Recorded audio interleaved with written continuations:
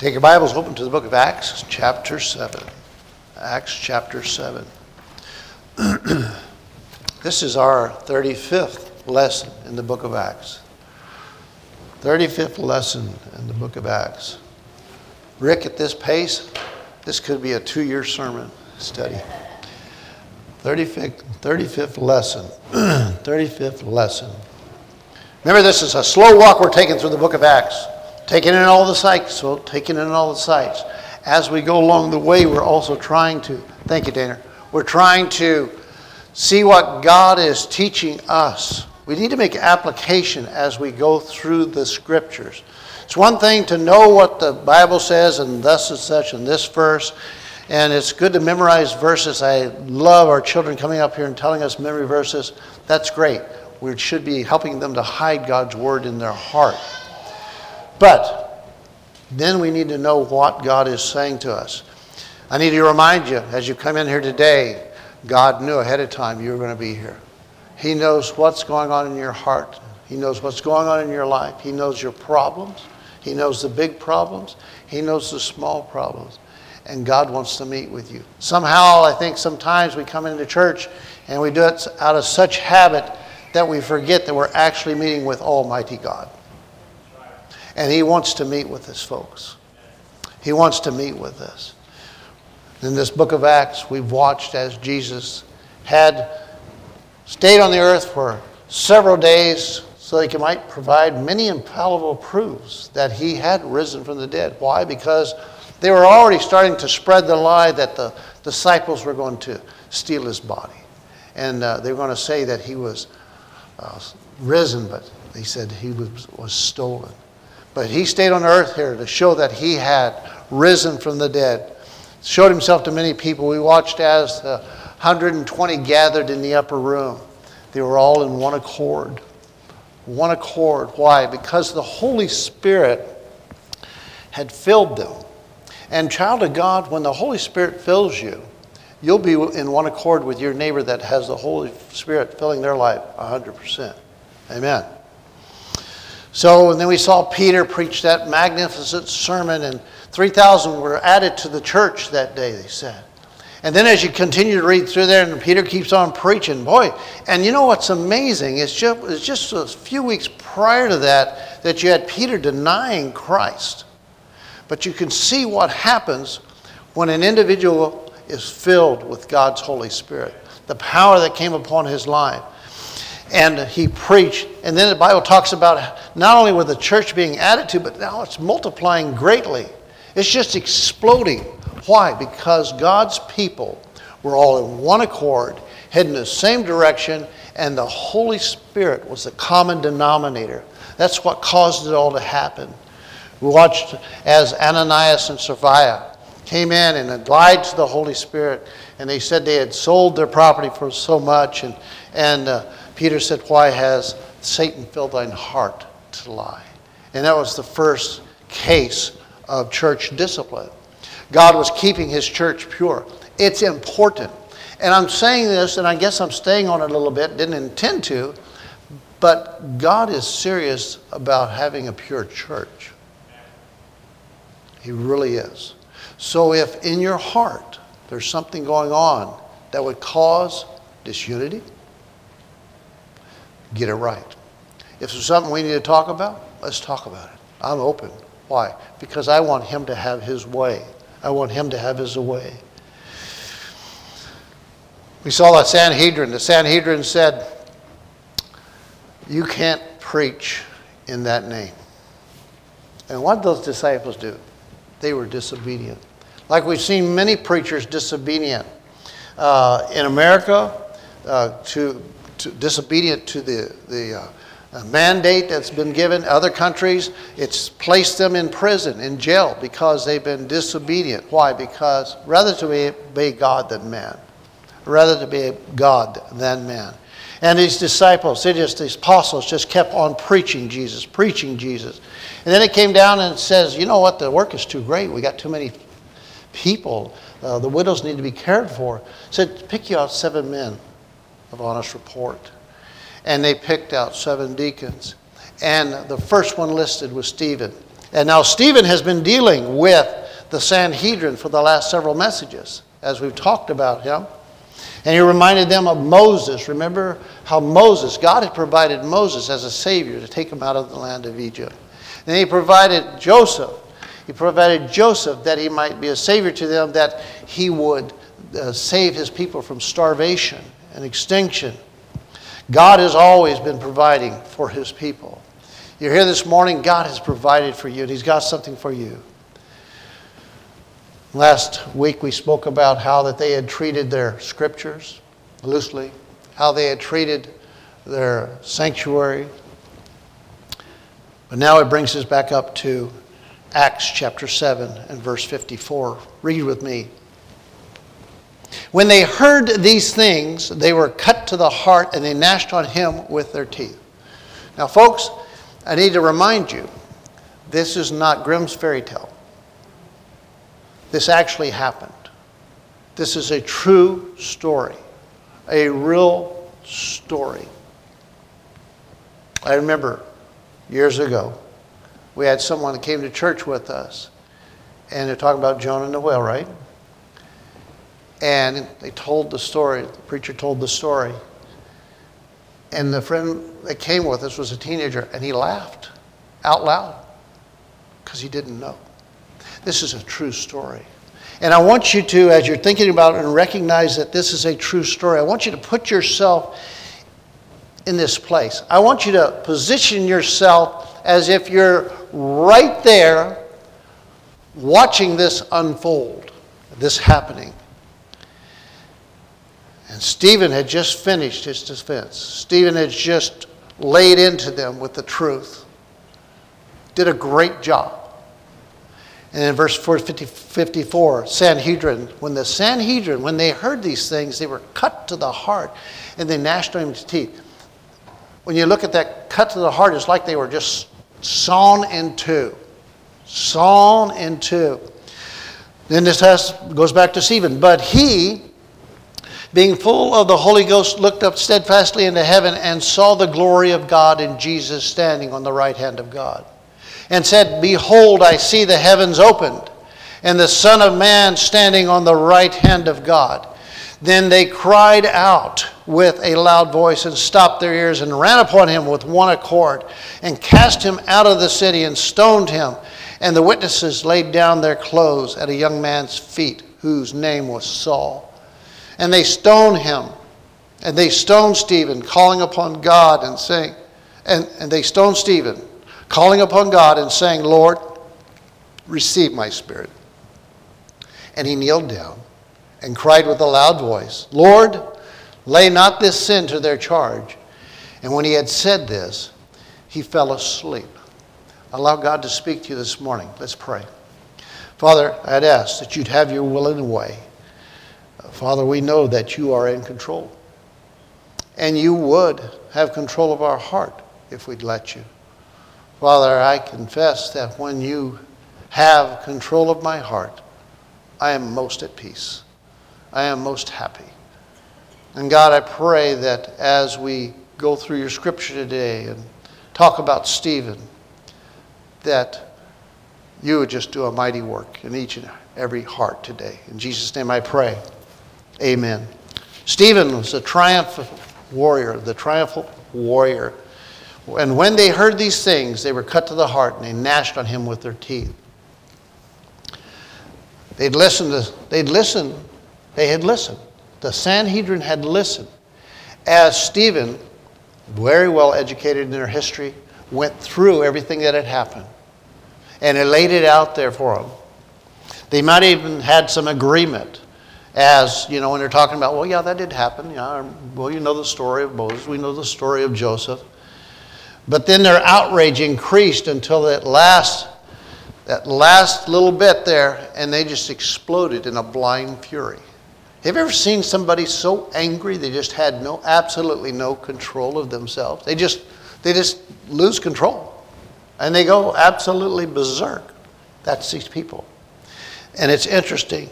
When you look at verse 57, it says they ran upon him with one accord. They were all that way. It wasn't just one of them that was real upset. They were all that way. I played a lot of baseball, a lot of softball, and occasionally there'd be a fight. There would be a fight. And I've seen a few guys get pretty angry. And it was to the point where we actually had to pull, took several of us to pull the one off of the other. Oh, you get ugly. But now imagine the Sanhedrin. They're all this way. You know what's interesting is when you stop and realize these were the religious leaders. These were the religious leaders of Israel. These were the ones that are supposed to have it together, you know, being like God. But they weren't. I can imagine. Can you see them running at Stephen with their fists clenched, ready to just take him out? They were cut to the heart. Cut to the heart. They were infuriated. Infuriated. They were like a pack of wild animals. Every once in a while they'll bring on these shows on TV and they'll show the wildlife. I don't like to see another animal take down another animal. I'm just that way. I don't like to see that. But when you get wild animals after another wild animals, I understand. They do it to sustain themselves. They do it to live. But these men were like wild animals. Psalm 112:10 says, "The wicked shall see it and be grieved. He shall gnash with his teeth and melt away." The gnashing of teeth is often used to express the horror and torments of the damned. Turn with me to Luke chapter 13. Luke chapter 13.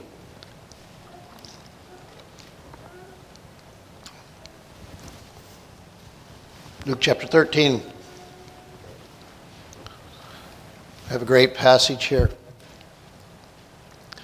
In verse 28 it says, "There shall be weeping and gnashing of teeth when ye shall see Abraham and Isaac and Jacob and all the prophets in the kingdom of God, and you yourselves thrust out." That's what hell's going to be like. Weeping and gnashing of teeth, place of outer darkness. Can you imagine?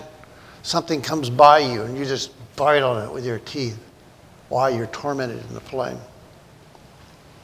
Verse 55 says, "But he, being full of the Holy Ghost," Stephen, "looked up steadfastly into heaven and saw the glory of God and Jesus standing on the right hand of God." Can you get this? You get this? The Holy Spirit now directed Stephen's gaze away from the angry mob into heaven. Took his gaze off of what was going on into heaven. I don't know what your problem is this morning. I don't know what your burden is. I don't know what's going on in your life.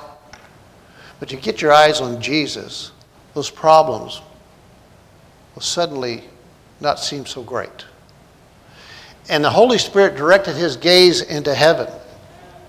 And Stephen's sight was filled with God. And heaven was open to his view. In that instant, he saw Jesus, saw him standing at God's right hand, saw him standing in full approval. It was Stephen. And to Stephen, it was, "Well done. Well done."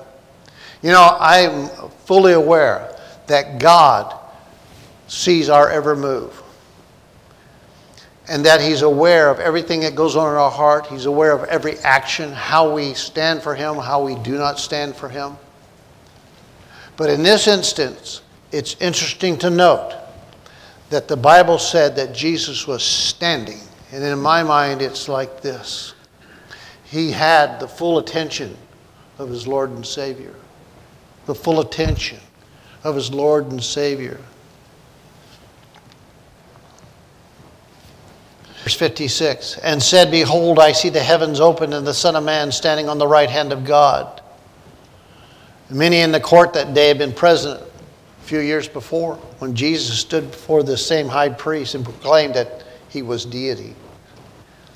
Mark chapter 14 verse 62 says, "And ye shall see the Son of Man sitting on the right hand of power." "I see him," cried Stephen. "I see him. He's at the right hand of God. I see him standing there. I see him, the Son of Man, standing there." Son of Man was a messianic title. Stephen proclaimed what the Sanhedrin considered to be the ultimate blasphemy. Not only was he upholding the claim of the Lord Jesus to be co-equal with God, but he is putting him on the throne of the universe. Wow.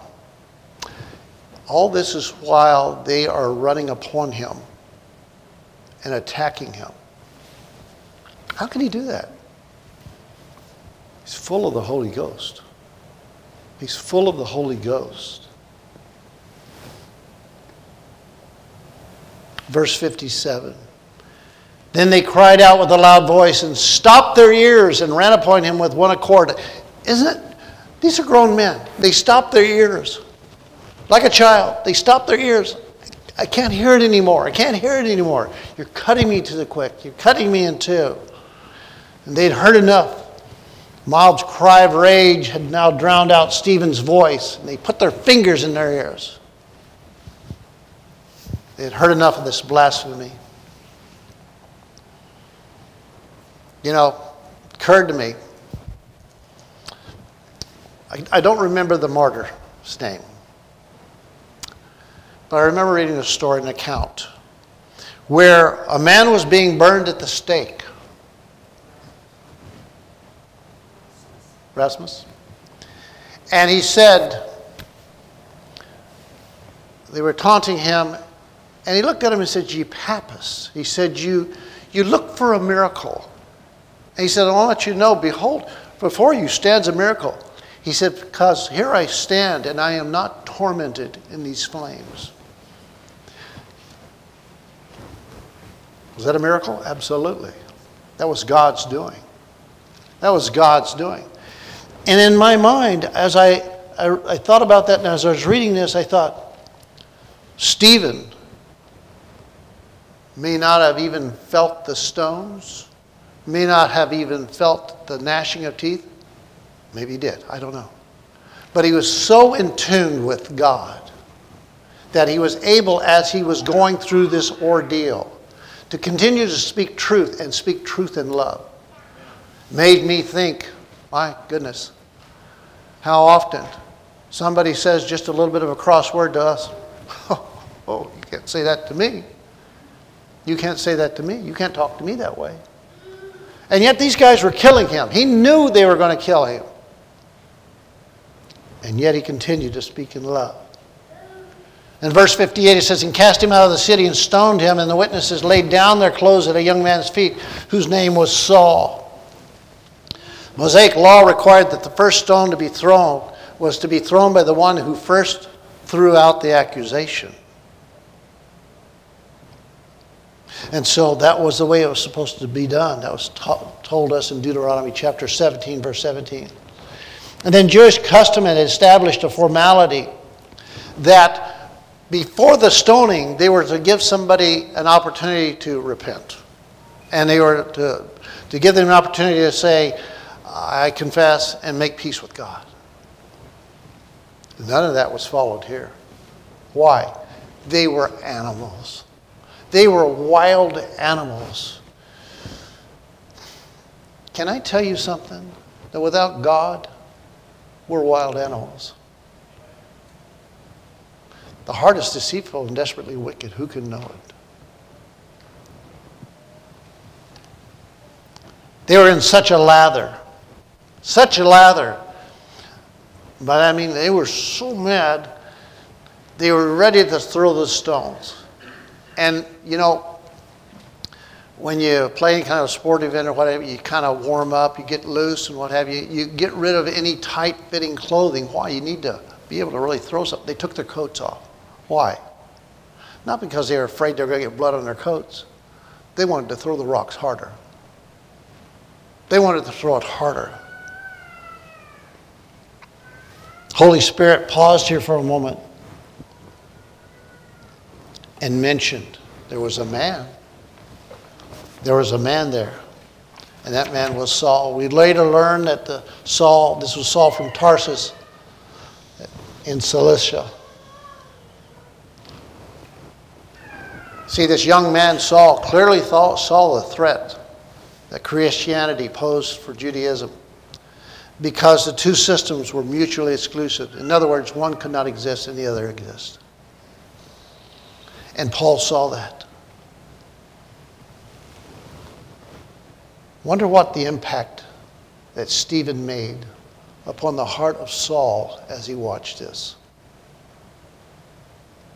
It was not too much longer or too much later that Saul meets Christ on the road to Damascus. Verse 59. And they stoned Stephen, calling upon God and saying, Lord Jesus, receive my spirit. He just kept going. His final words proclaimed the deity of the Lord Jesus. He was not bending to these folks at all. In his last dying breath, he still proclaimed Christ as Lord. And yet we will not walk across the street and tell our neighbor about Christ. We will not stop that young man at the store that maybe is looking for food and just share with him the need for Christ. Jesus, when he died, he said, Father, into thy hands I commend my spirit. And Stephen, when he died, he said, Lord Jesus, receive my spirit. In verse 60 he says, and he kneeled down and cried with a loud voice, Lord, lay not this sin to their charge. And when he had said this, he fell asleep. Again, he was fully focused on God. He was fully focused on God. And look what it brought about in his life. Oh, he was dying. But he continued to be true to God, and he continued to, in love, speak on behalf of those that even were killing him. Stephen's last words were not only a mark of Christian grace, it echoed the words of the Lord while on the cross. I don't know, maybe Stephen was thinking back to Matthew chapter 5, verse 44, where he said, pray for them which despitefully use you. My goodness, could we do that? Do we have enough Christ love in us? We should. That we could speak this way to someone that was even harming us? Stephen fell asleep. He passed from this life to eternity with God. And as he did, rocks were hitting him. Rocks were hitting all around him. They were thrown in violence, folks, but he passed in peace. Thrown in violence, but he passed in peace. And you picture Stephen, his face as if it were an angel, kneeling on his knees, looking at God, standing on the right hand of the Father. And the final stone made its mark, and he drew his last breath. They'd accomplished their goal. He was dead. Only Stephen was very much alive in heaven. The Bible says to be absent from the body is to be present with the Lord. So can we draw some conclusions? Stephen was a warrior for Christ. He was a warrior for Christ. When given the opportunity to stand and proclaim the truth, he did so, even though it meant taking his very life. Oh, he could have denied and they would have let him off. They would have won that way. But he said, no, I'm going to be true to my God. Are you true to God this morning? Are you a warrior for Christ where you live? Are you a warrior for Christ at your job? Or are you ashamed to proclaim him? We've been given the instructions. We've been told about the armament to wear. God's done his part. Are you willing to speak the words of truth to even those that do not care about you? You know, the Bible says we're to love our enemies. You know, we read through these things and we go, oh, it says that. But drink it in. Drink it in. And if you really love your enemy, you know what you're going to do? I want to tell you about Jesus. I want to tell you about Jesus. What will it take for you to stop being a witness? Maybe somebody throws a verbal insult at you. They threw real rocks at Stephen. And he kept right on going, Ricky. Kept right on going. You say, well, look what it cost Stephen. Yes, but look at what it caused the Savior to do. Standing there in full attention. Do you have the Savior's full attention this morning? Now, please understand what I'm saying. Because God has our full attention.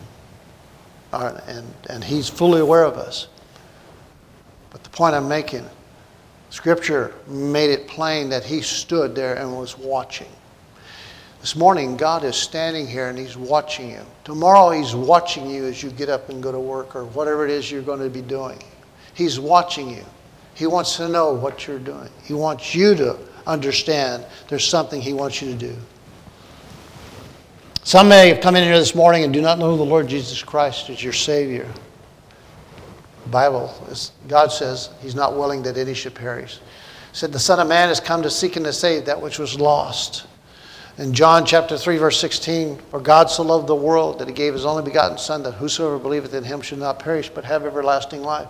The next verse goes on and talks about how that Jesus didn't come into the world to condemn the world. See, a lot of people say, why would a loving God send somebody to hell? He made preparation to take care of that, folks.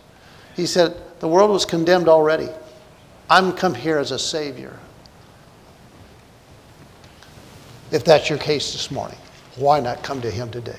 Every head bowed, every eye closed, every head bowed and every eye closed. We're going to take just a few moments and have some time of reflection. And by that I mean this, that God is speaking to each and every heart. Now, you can tune Him out.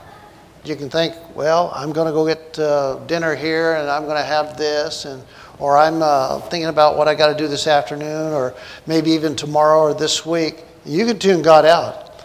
But God, if you will allow Him to, will speak to your heart. Now the question is this, what is He saying? What is He saying to you? Once you get that figured out, after the prayer, please use the altar. Father, I ask that you would have your will and way in my heart, in our hearts collectively, that we might be obedient servants to you. I pray and ask these things in Jesus' name. Amen. Please stand with me.